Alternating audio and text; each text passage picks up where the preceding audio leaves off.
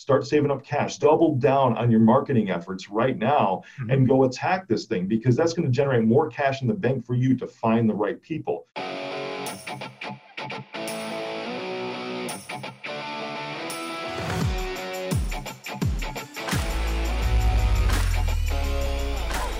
Hey, welcome back to All In with Rick Jordan. I am Rick Jordan. I'm joined today by John. And John, I'm going to let you say your last name because I don't want to mess it up, man. Let's dig in first off. And how are you? And how do you pronounce your name, dude? I love it. I get that a lot. And a lot of my peers and colleagues, they just go John K. Yeah. But pronunciation-wise, it's Karsibai. I like John K, though, man. That's almost like secret agent style. Yeah, that's right. That's pretty cool. I love that. So yeah, it's as easy as that, and it's definitely long, definitely complicated. I don't blame you. You should. My wife's last name is even longer, so that's at least I have that going for me. Yeah, did she hyphenate or something? Is that what she did? And then... No, it was just her original. Imagine combining the two. That would be I know, that's what I was thinking. Last name. For sure, but dude, I love John K. I mean, that's like the thing. So I mean, you're in IT staffing, right? Which is awesome. So when you go to trade shows, is that how you brand yourself? Because I'm just suggesting, I think that you should be, even on your business cards and everything, it should just be John K. I love it. Yeah, no, that's a great idea. I might take you up on that. Even when you introduce yourself, dude, this is one thing that my media coach told me, is that always say your first and your last name. Because if you meet a celebrity, you always want to say your first and your last name, because instead of walking up to somebody and saying, "Hey, I'm Rick. How are you?" It's like, "Hi, I'm Rick Jordan.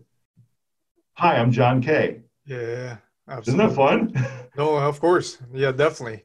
And I think that first impression definitely counts, because if you just go with the first name, then it's like, oh, okay, I'm Bob. I know. Great. I'm probably not going to remember that. Exactly. Bob versus John. I mean, John, even though yours is spelled this is the best spelling, dude, that I've ever seen, John. And, I'm curious, what's your ethnic background? Because that's pretty cool. Jahn. Yeah. So ethnic background, I was born in Kazakhstan, Central Asia. It's former Soviet Republic. Wow. I like to say it's the largest country no one ever heard, not many people have heard of. It's right under Russia, and it's ninth in the world in size. So that's, if you look on a map, it's actually pretty massive. So you're talking geographical size, not population. You're talking. Yeah, population is tiny. I think it's ninth in the world in size, but population, we're probably like one of the smallest countries. There's like 16, 17 million people in general. Wow. There's like that just down the street from me, man, in Chicago. 16 or 17. One city. I know, right? Exactly, man. That's cool. But dude, I love it. I'm so excited that you're here. We're going to talk about some cool stuff today, and especially in the staffing side, because I'm in IT. I have a cybersecurity business, an IT management business that's going public this year. And I tell you, dude, one of the biggest struggles, actually, it is the biggest struggle, the thing that kind of held back for a little while, was finding the right people for my team. And, I've gone through the gamut of, ones that have lasted maybe not even a day, to ones that have lasted, a few years. And then something just happens. It seems like they turn on a dime, and it was all because of something that they had going on in their life, even before they started.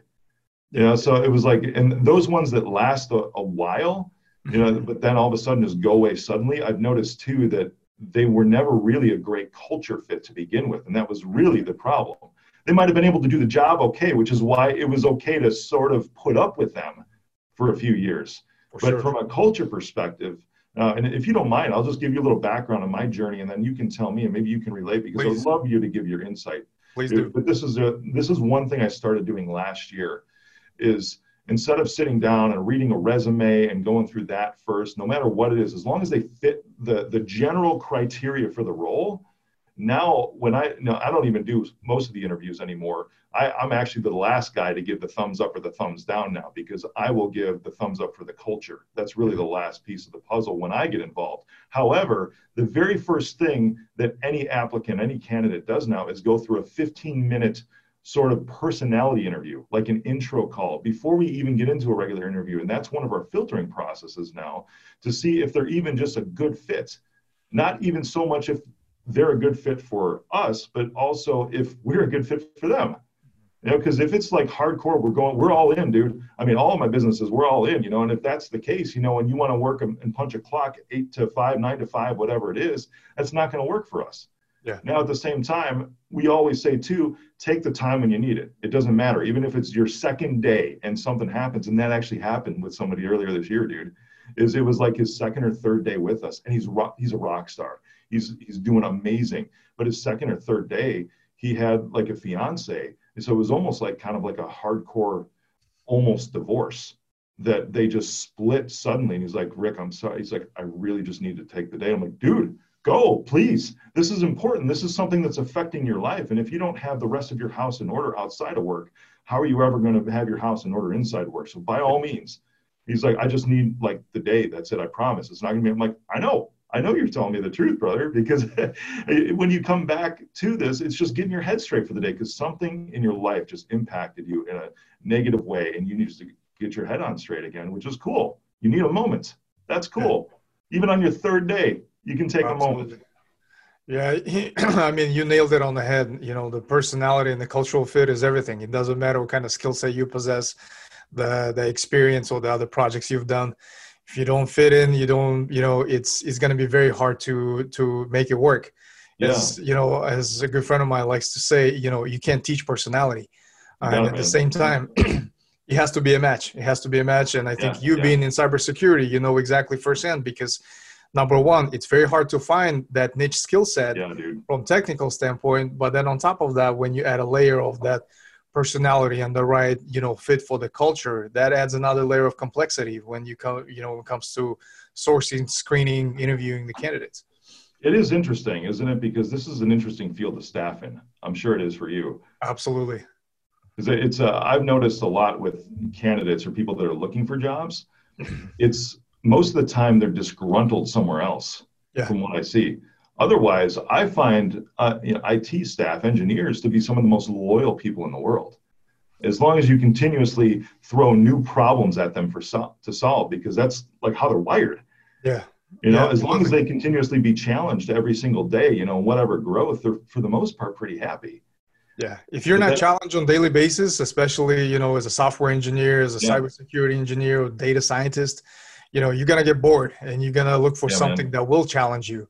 And if you cannot find that internally for whatever company you're working for, you know, these guys will move on. And there's a lot of demand for that type of skill set. So there's, you know, they get hit up on a daily basis by recruiters, by headhunters, a lot of the different opportunities. Yeah, exactly.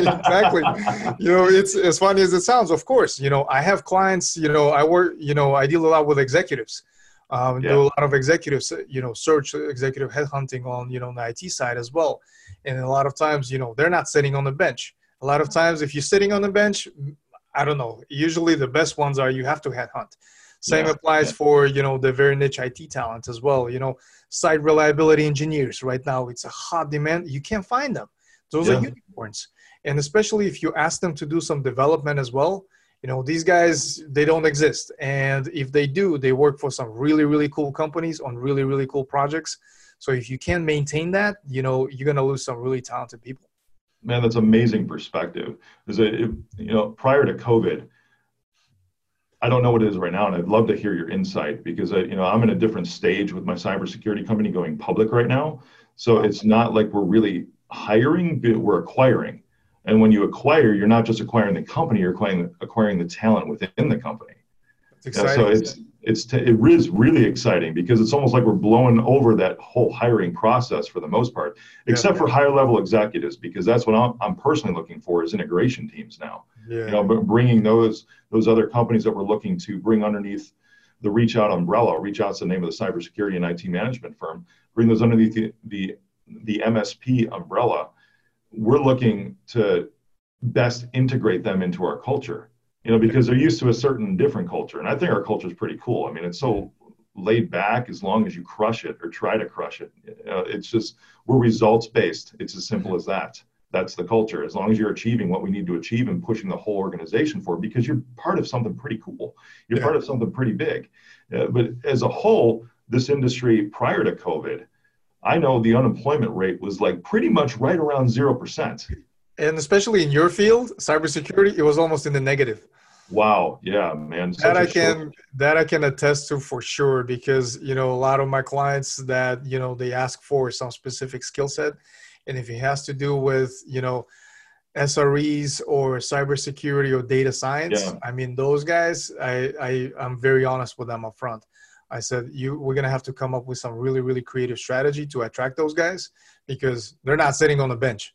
You Yeah. either Yeah. have to hire somebody who is really junior and invest heavily into training and getting them on board, which is going to take a lot of resources and time, or you're going after somebody who is really talented, but you know, I'm sure they got some really cool stuff going for them. So we have to differentiate somehow. Oh, yeah. Right on, man. And you work a lot with Fortune 500 companies, right? For the executive side of things. Yeah, yeah, absolutely. And that's, you know, through the network after Harvard, it's a pretty tight network in terms of, you know, the alumni association, a lot of that, Yeah. everyone helps each other. And, you know, a lot of the executives, alumni from that school, which is, you know, I'm very Yeah. fortunate to have access to that. And, you know, we collaborate a lot, and that's kind of my primary focus in a lot of the companies. But at the same time, there's quite a few startups that I try to help because they try to ramp up very quick, very fast, and they need talent, and that's what it's all about. At the end of the day, you can have all the vision, you can have all the backing from venture capital perspective. If you don't have the right people on board, you know your success rate is probably working against you. So that's kind of my take on that. Right on. I'm seeing kind of a changing of the guard, so to speak, because I support and coach and mentor MSPs, managed service providers. And you mentioned startups because the majority of managed service providers are making under $1 million a year, so in revenue. So for the Yeah. most part, they're almost all at that startup mode. Hmm. Even they might have been around 10, 15 years, but now that cyber is the thing, Yeah, if you're not doing that, there's no way that you can possibly service, at least ethically, any one of your clients absolutely. whatsoever. And there's this transition period because a lot of those skill sets and what so many don't realize, in my world, in the MSP space, that there's even, and you know this, man, I'm sure you do, that there's even like sub niches within cybersecurity, and there's like 6 or 7 different main competencies Yeah. that you have to have in your company in order to truly provide Mhm. cybersec services. Yeah. And I'm sure you see that too, because even in the Fortune 500, you might have a chief security officer, but then that person has different, whether it's external threats or internal threats, and they break it off from there. And then they go into the coding side, because cybersec is big into coding and analyzing the scripts and analyzing the logs. And that's an analyst role. That's a Yeah. specialty role. But then there's also the implementation and strategy planning for cybersecurity. Mhm. And that's another niche role that exists. Absolutely. And there's 100%. still more. They go on.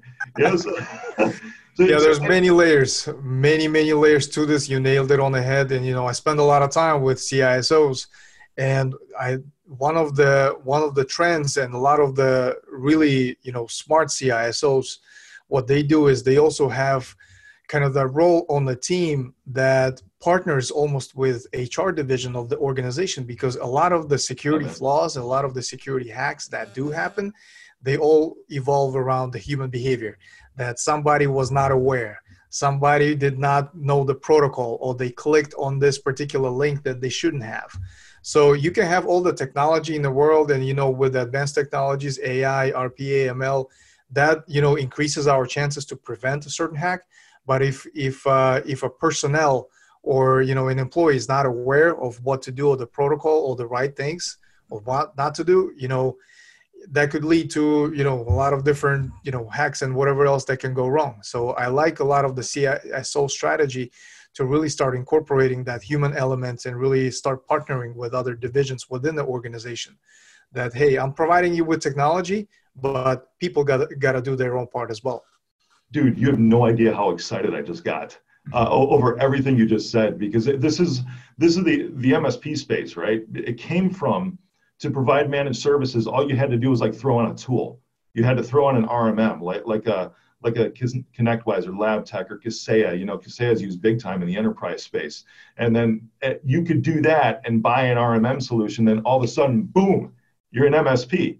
That's what it looked like. And like, cool, because I'm monitoring, that makes me a managed service provider. But that's the mentality, dude, that is so sad, because I see that it's not that way with cybersecurity. You can't just buy a next gen AV. You can't just buy or partner with a SIEM provider and say that you're a virtual CISO. You cannot do that, because that's not really what you're doing. It's all these other competencies. So it's difficult because it's like a mental block. It's a transition in the MSP space, especially that sub $1 million level, which I'm trying to help bridge that gap with everyone right now. Because what you were saying specifically, because my background goes into being trained by the CIA in surveillance and elicitation as a civilian to do contract work. You know, I was never part of the agency, but I was trained in this to where I could even teach some of the courses at the farm, especially in surveillance. And when you say that CISOs are partnering with HR, that's why it's not just a tool. It's not just a quote unquote antivirus or next gen AV that's behavioral based that will help a lot of these companies transition. You know, I mean, take a look at something like Hershevek Group. They've been around 20 years as a true cybersec company. You know, they're crushing it in the space that you're in right now. So when you've got that, you know, it's difficult for smaller managed service providers to make that transition and compete in that space unless they have the right talent, unless they have the right people. You know, and I see almost a new market taking place right now to where I know one person that's actually doing this right now to where he's a fractional CISO. And no, that's huge. I think there's a big demand for that type of, you know, skill set as well, especially these days, COVID. You know, with everyone working remote, everyone being, you know, not in the office, that elevates the need for that type of skill, because at the end of the day, it's all, you know, awareness. It's all, how do you make sure that, you know, your employees or the people that you deal with are aware of the potential threats and what to do and what not to do, because technology can help you only so much. But if it's not used in the right way, you know, that's, you know, what's good about that. So I can only, you know, I can definitely see a lot of the demand what you're doing in terms of that cybersecurity space, and that's only going to here to stay. I hear a lot from my clients saying, hey, it's going to be very hard for us to go back to the, you know, the previous norm in terms of being, you know, in the office. That, you know, remote workforce has been growing and it's here to stay. You know, a lot of companies have realized that, hey, it's a working model. And it's actually, there's a lot more advantages to that than disadvantages. So now you can see a lot more companies coming out and saying, hey, we're going to continue with this. We're not going to bring people back to the offices, you know, only to, you know, to a certain extent, but the overall structure, the overall kind of form of the company workforce is going to be remote. And that's a huge benefit. And that's a huge perk also when you deal with a lot of candidates that look for that flexibility. Right on, my man. And I know you're working in the Fortune 500 space. So Fortune 500s serve other Fortune 500s.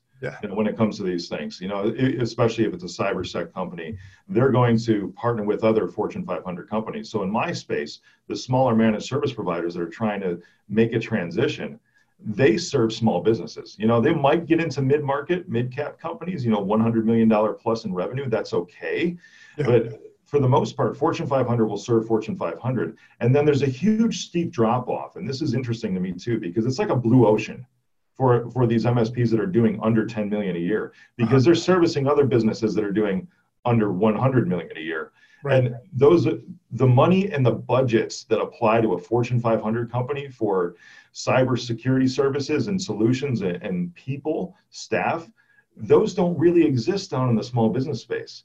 So everything that a Fortune 500 needs, it's really a lot of the same stuff that a small business needs, except there's no budget that exists in the small business space. And it's almost not affordable. But I'm seeing a transition too, to where a lot of the enterprise level solutions and processes and procedures and tools are starting to become extremely affordable to the small business, but the small business does not know how to implement them.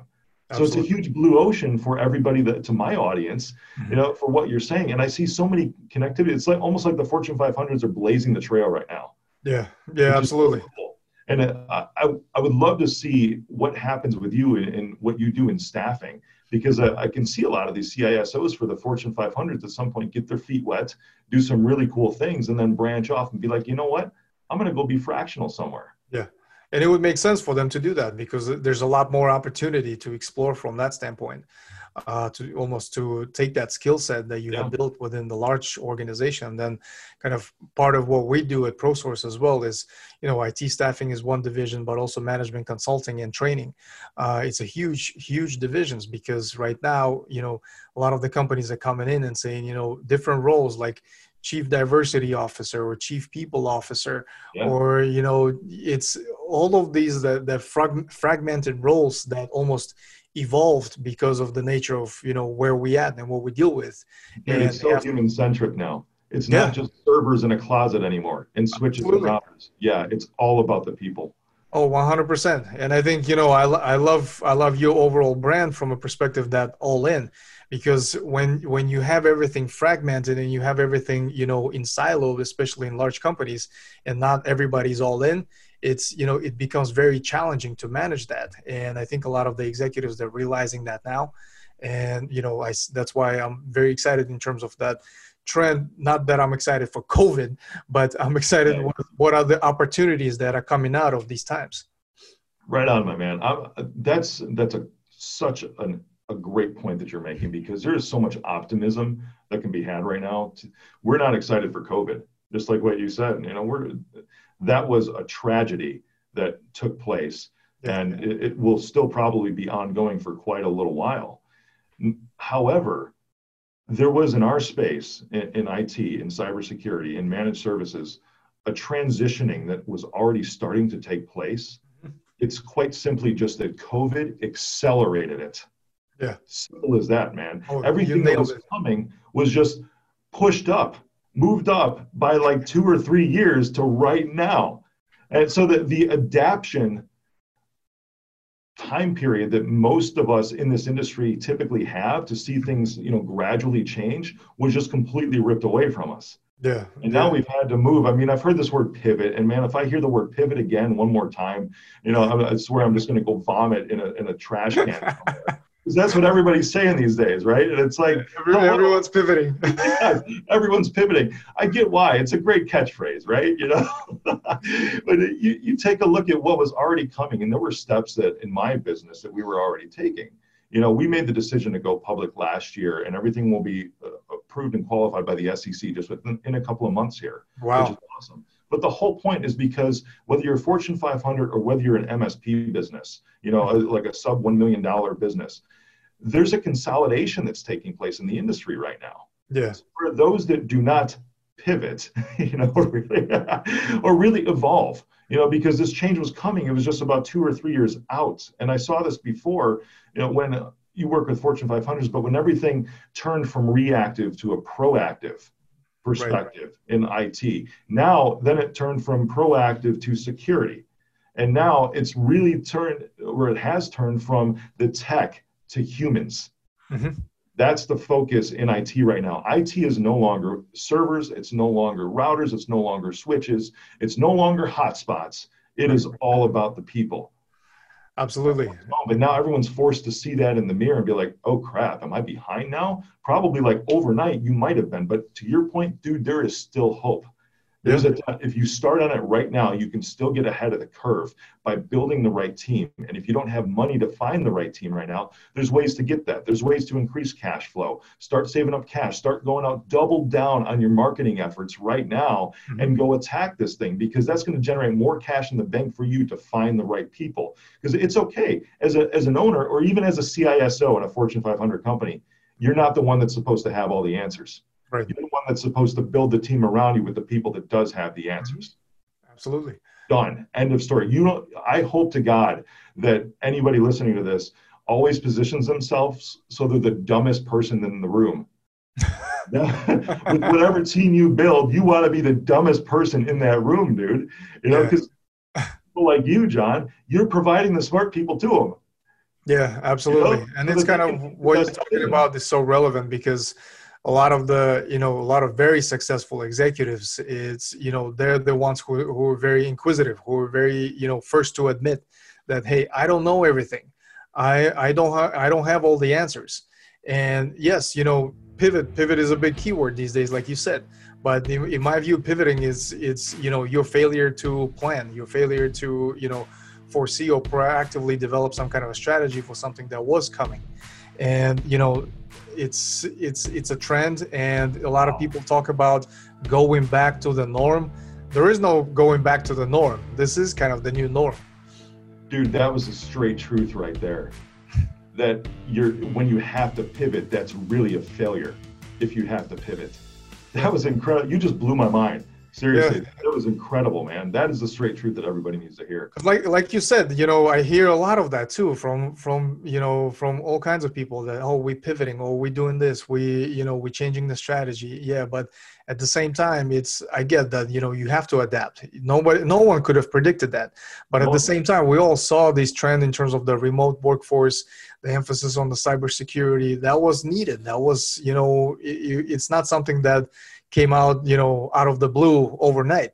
It's something that you should have been investing in, a long time ago. Right on. It was already there and moving that directly. Those were that direction. Those were the trends. It was just accelerated to right now. Yeah, absolutely. Definitely. Acceleration is, the right descriptor for that. It's something that was eventually, it was coming anyways. It's just something that was fast tracked and that, happened unfortunately this year. Yeah, man. But that's, that is the new norm. There is no going back. Right on. And that's okay too, because what was is the past. It's done. It's over with. There is no, in IT at least, one of the other things I hear during these COVID times, let's get back to normal. And then there's all this other phrase, right? As much as I don't like the word pivot, I also don't like the phrase the new normal. That's what a lot of the politicians are like. Right. We're never going to get back to this. But you know what? For the IT space, for the cybersec, it's not. If you call it the new normal, it's like, no. This was just a natural evolution of things that was accelerated to right now. It was coming anyways. This was where things were going to be 3 years from now. So it's not like saying, hey, we got to adjust the new normal. No, you got to just move as fast as how COVID bumped things up. Right. You need to start picking up the pace a bit too, because whatever about the stupid new normal, don't use that phrase, because that's just saying, oh, I was lazy. Yeah. It's another straight truth, man. We're like dropping straight truth bombs today. It's like, another excuse that you use to kind of justify that to yourself, that, you had failed to plan, you had failed to have a backup plan at the end of the day. And, I give a lot of props to you for, you mentioned you guys are going public in the middle of all of things that are going on. But in my view, it's a great opportunity. Timing could have been any better for this.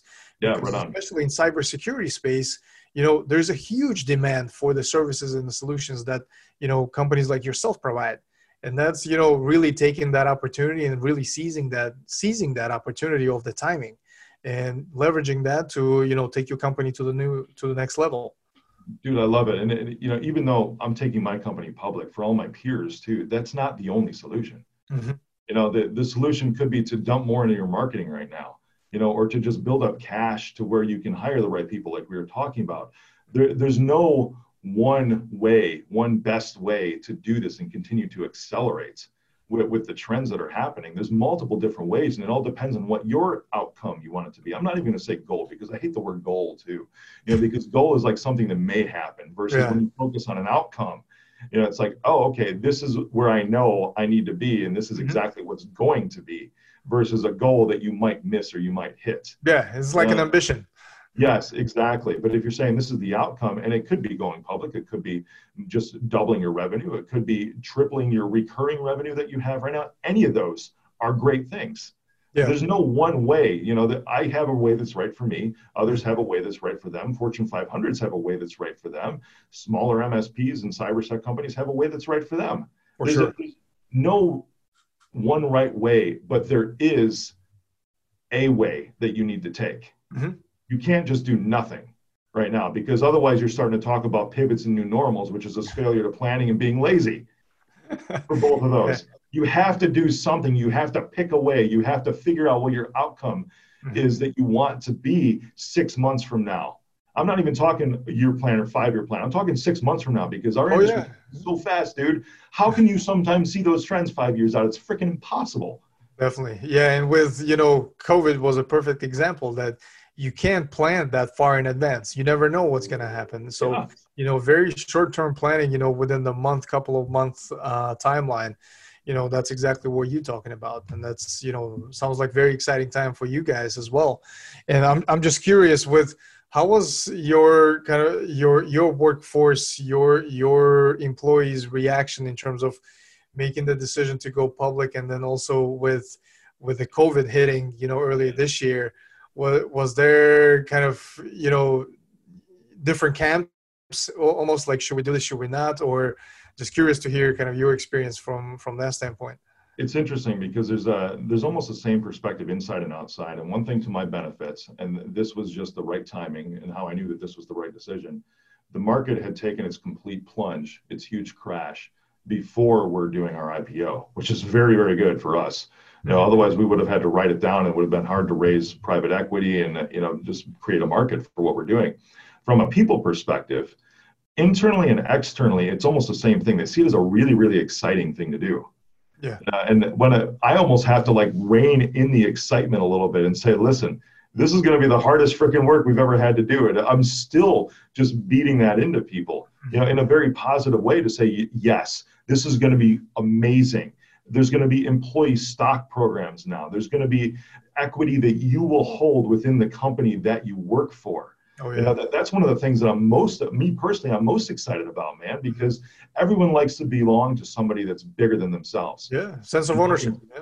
You got it. And that's one thing that I've always wanted to provide. And that is like almost the singular reason why I wanted to go public, because that was important to me. I've always said that I love payroll time because I love positively impacting the lives of those that I create this space for. Oh, yeah.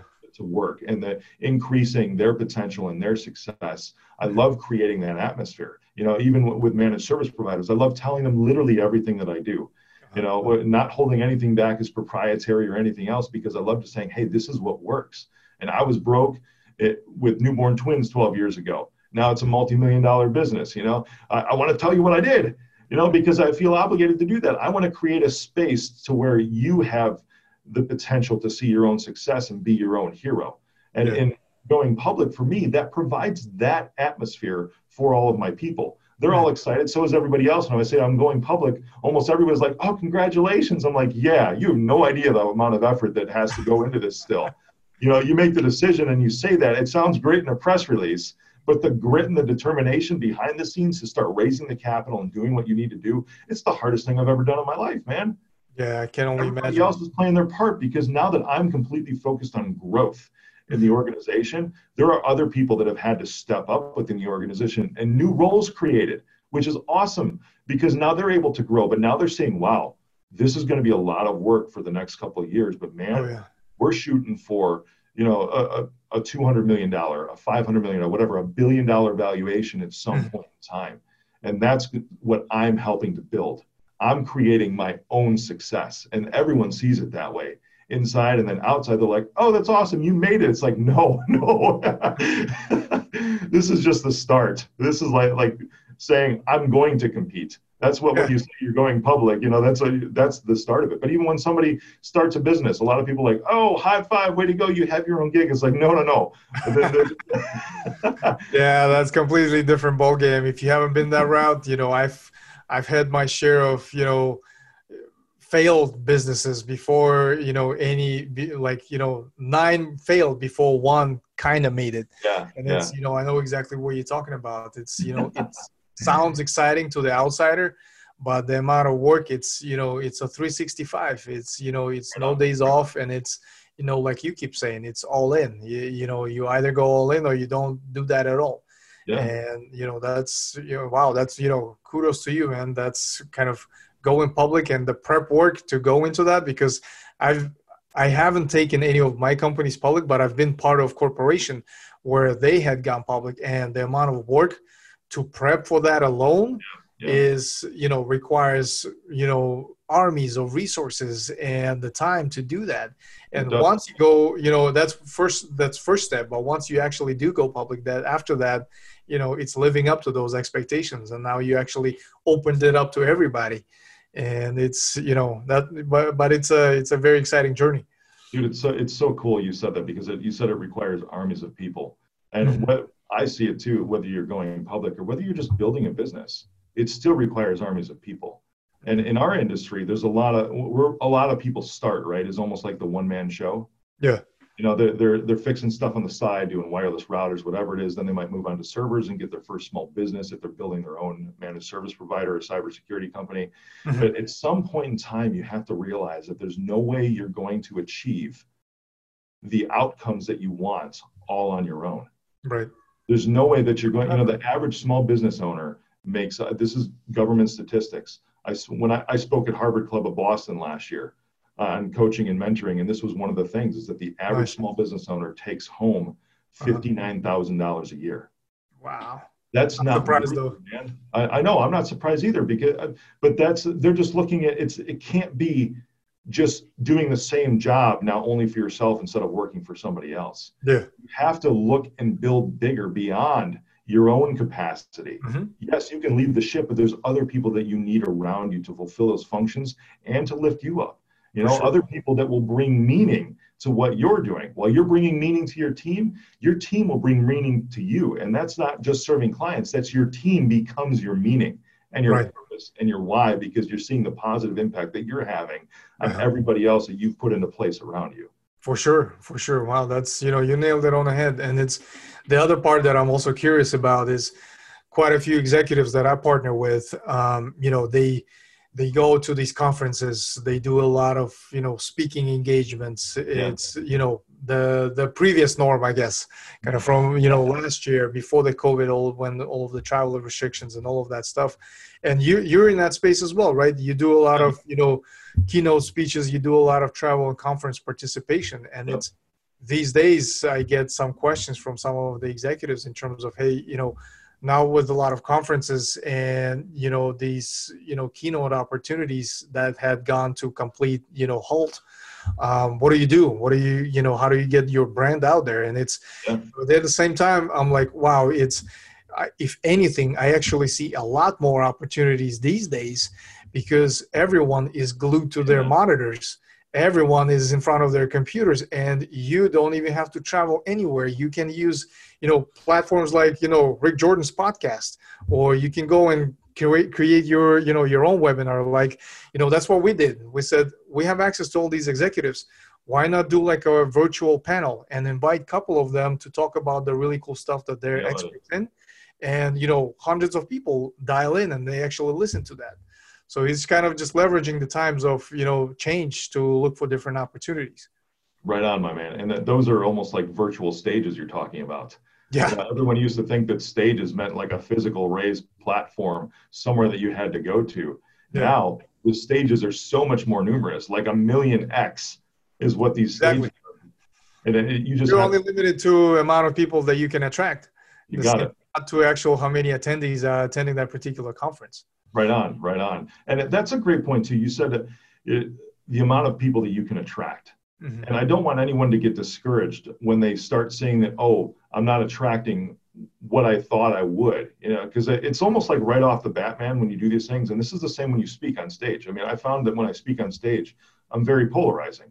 I get half that are 1 stars over here, and the other 50% are 5 stars, thinking it's the best thing they've ever heard. And there's just nothing in the middle, which is okay for me. I find that just fine because I just look at, okay, the 1 stars, that's fine. I don't resonate with them.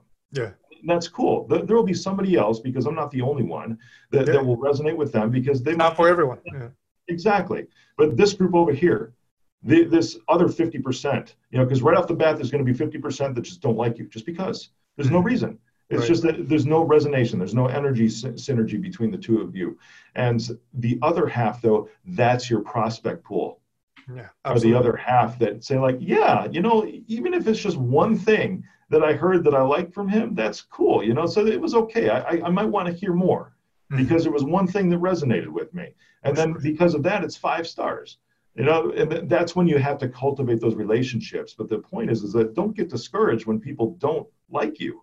Yeah. Or people just give you a 1-star review or whatever it is, because there's going to be the same amount on the other side, 50-50. Look at even presidential elections, man. It's the same thing. It's not often that there's like a landslide. Most of the time it's super tight. It's if you're talking like popular vote, it's like 51% to 49%. Yeah, it's like popularity contest. Exactly, but it's like split right down the freaking middle. There's almost never a landslide that takes place, and Right. that's really how it is. It's because no matter what, half the people are just not going to resonate with you, and that's okay because the other half absolutely will, and that's what you need to focus on as far as your targets and For the sure. people that you can influence, that want to hear from you, that want to receive the guidance that you're able to provide. Yeah, and that's, what you're talking about is so spot on in terms of, the kind of from marketing and business development and sales perspective. I see a lot of companies investing heavily into kind of like going into like traditional sales Yeah, and heavy business development budgets. But in my view, what had worked well in terms of, that actual business development is really focused on these one-on-one relationships. At the end of the day, it's a partnership economy, so to say. yeah, I yeah. recently talked to a chief marketing officer of Impact, and him and I discussed very similar strategy in terms of ditch the traditional sales techniques and cold calling and all of the marketing campaigns, and instead focus on really building meaningful relationships with people. And if that relationship does happen, and they definitely see the value that you bring, at that point it's not even the sales; it's gonna happen automatically.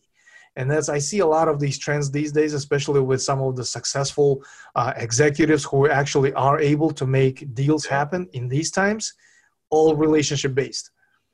Right on. This is a squirrel that I'm going to chase right now because, dude, I see your hair, and you got like that streak of gray in front. Yeah, everyone thinks that I dye that, and it's like my thing. I call that marriage and two children.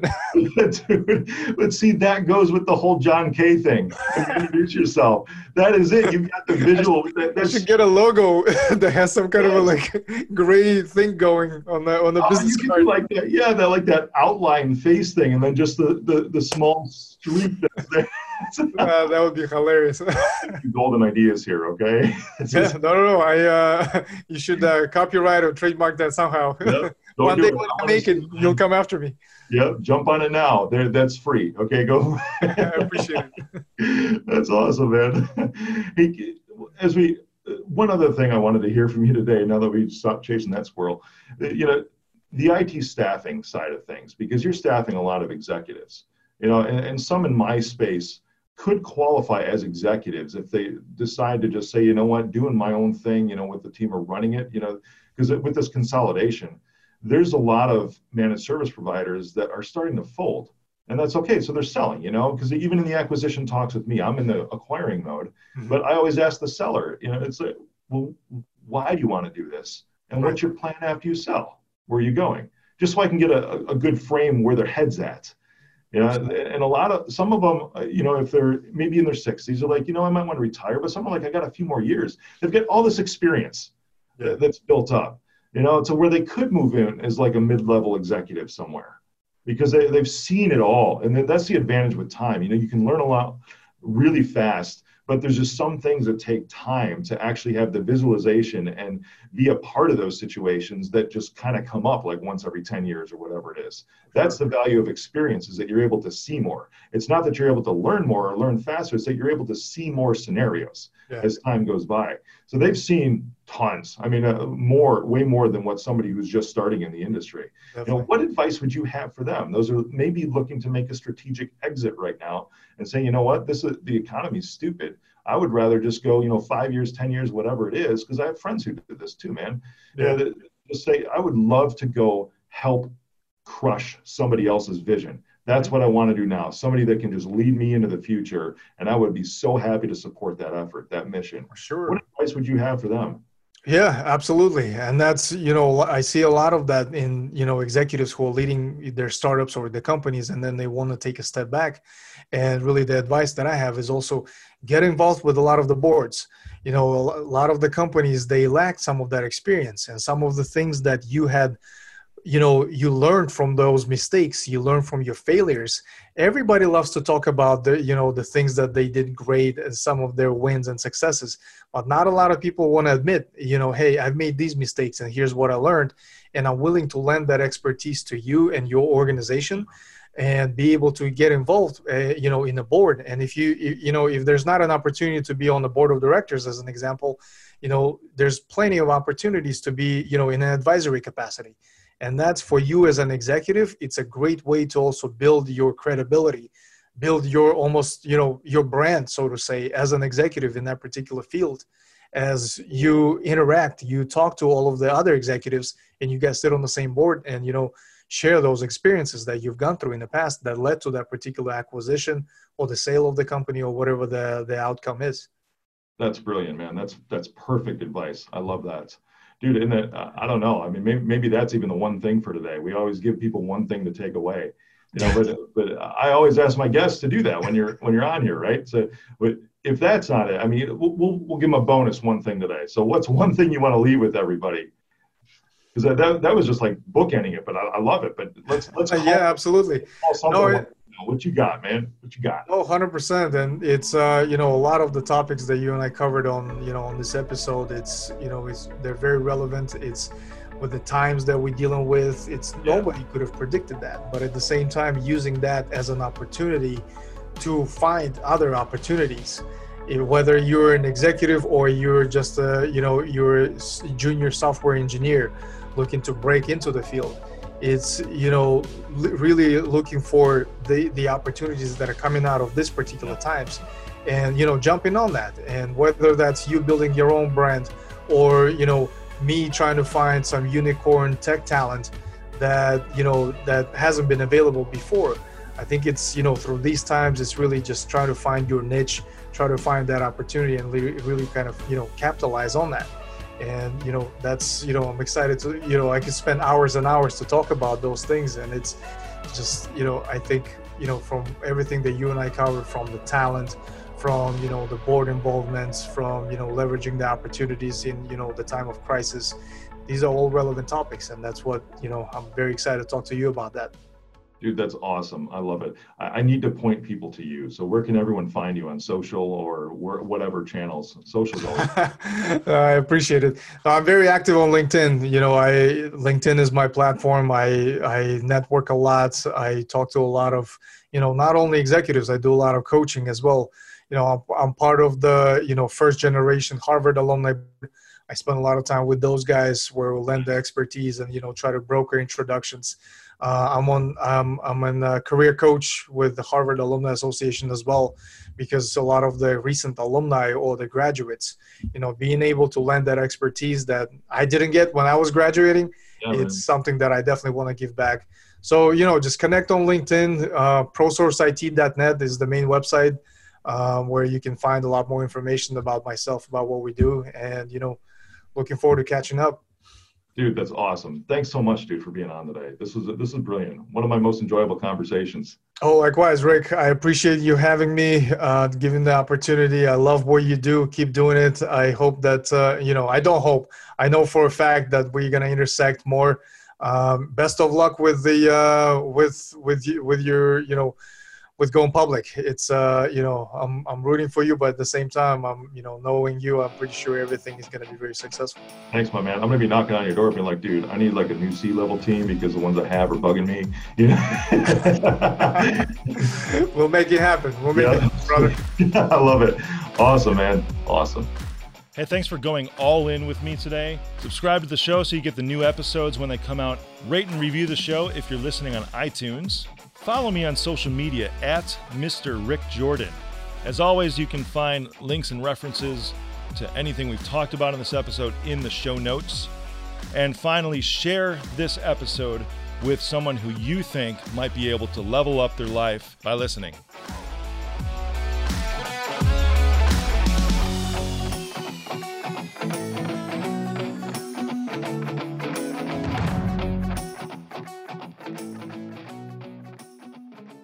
I am Rick Jordan, and I approve this message.